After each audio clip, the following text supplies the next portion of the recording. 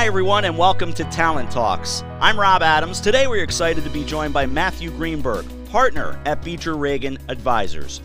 Today, Mr. Greenberg shares his executive search experiences with regards to using data and technology in the hiring process. Mr. Greenberg then discusses whether data-driven hiring has been more or less successful than past placements and provides his suggestions on avoiding mistakes in the hiring process. Matthew, welcome to the show. We've made it. We're finally doing this. Thanks for having me, Rob. I'm delighted to be here. Same here. Glad to have you. All right, let's jump right in. So, for someone like me, what is data-driven hiring? What kind of data are firms using, and how has data impacted how recruiters recruit? Yeah, I think data has actually radically transformed the way that data recruits. I think the fact that data impacts the way we recruit. The availability and vastness of the data has allowed organizations to identify in instances what good looks like in their environment from a very data-centric perspective and leverage some predictive analytics tools to determine whether or not somebody in the funnel is likely to be successful in their environment. What causes hires to fail, and how often does this happen? Yeah, I think that the pace of disruption is a big challenge here. I think that the ubiquitous of the data is one thing. It's there, it's accessible, easy to get, but oftentimes it's tied to historical performance. What good looked like 2 or 3 or 5 years ago at the firm. And at the pace of disruption today, we see clients struggle in determining whether or not that profile is going to fit with what good looks like 2, 3, or 5 years from now. Matthew, has data-driven hiring been more or less successful than past placements, which were less data-focused?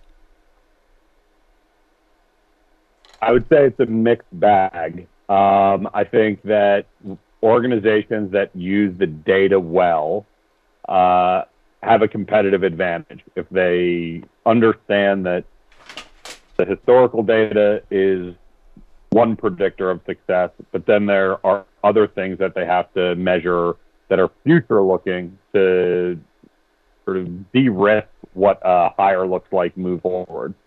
I think that organizations that just take in whatever data that they can, they don't rationalize it in any meaningful way, are missing the boat. They're using data for the sake of using data, and we've seen a ton of misfires on letting data in of itself be the driver of a hiring decision. You know, a little ad-lib thought from me. I spend so much of my time away from Scanlon in the sports world, and I think about what data is doing to the sports world. Is there a parallel? Yeah, without a doubt. If you think about, sabermetrics has evolved. When it first started, you never saw the shift, and now the shift has taken people out of their baseball careers because all they could do is pull.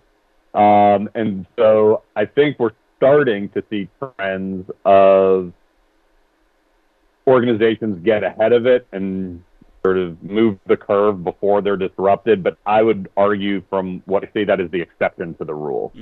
I'd also say the other piece of it that to me is the most fascinating is the organizations that are using data-driven hiring well are only taking it halfway, because in our experience at Beecher Reagan, where we have the only industry-specific leadership acceleration tool, you can use that same data to help onboard and accelerate performance of new hires. And so it's not just using the data to influence whether or not you hire Jane or John Doe, but it's continuing to use that data to ensure that you're reducing time to partner productivity, maximizing revenue per partner. And so I think that there's a huge lost opportunity there. Matthew, what are some ways recruiters can avoid making mistakes when hiring using data? I think you need to know what questions you want the data to answer. Look, at the end of the day, as I said, there's the vastness of the data can be overwhelming, and you can go and it can answer 1,000 different questions. The function becomes of like, so what? What do you do with those answers, and which ones do you want to sort of simply trust the data, and where do you want to use the data to influence where you're, as a recruiter, are going to drill down deeper to help validate whether or not the data is an outlier or the data is extraordinarily accurate and it should therefore be a knockout. So I think for me, I use it as a North Star to help me drive how I'm then going to sort of use the art of executive search to drill down into a candidate's potential strengths and weaknesses. Anything you want to add as we begin to wrap things up? No, I mean, what I would say is that almost all of our clients at this point are using data to help inform and influence the recruiting process. I'd say very few of our clients have mastered it, and none of our clients are using it from an end-to-end perspective to go from talent identification through talent evaluation, through onboarding, and sort of performance acceleration in the first 1 to 2 years of a partner being hired into a new organization. So I think that we're just scratching the surface, but the opportunity to get, look, at the end of the day, we're not always going to be able to solve growth through just throwing more revenue generating bodies at a problem. So if we're able to get more out of each of the partners that we bring into a new firm, that's another way to accelerate growth of an organization.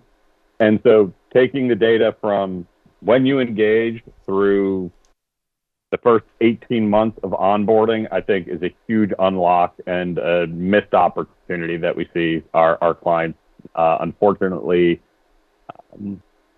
just miss all the time. Matthew, great stuff. Thanks so much again for joining us on the show. It was a pleasure to speak with you and to learn more about data-driven hiring, which you're clearly passionate about. It'll be very interesting to see how data and technology will continue to force the hiring process to evolve.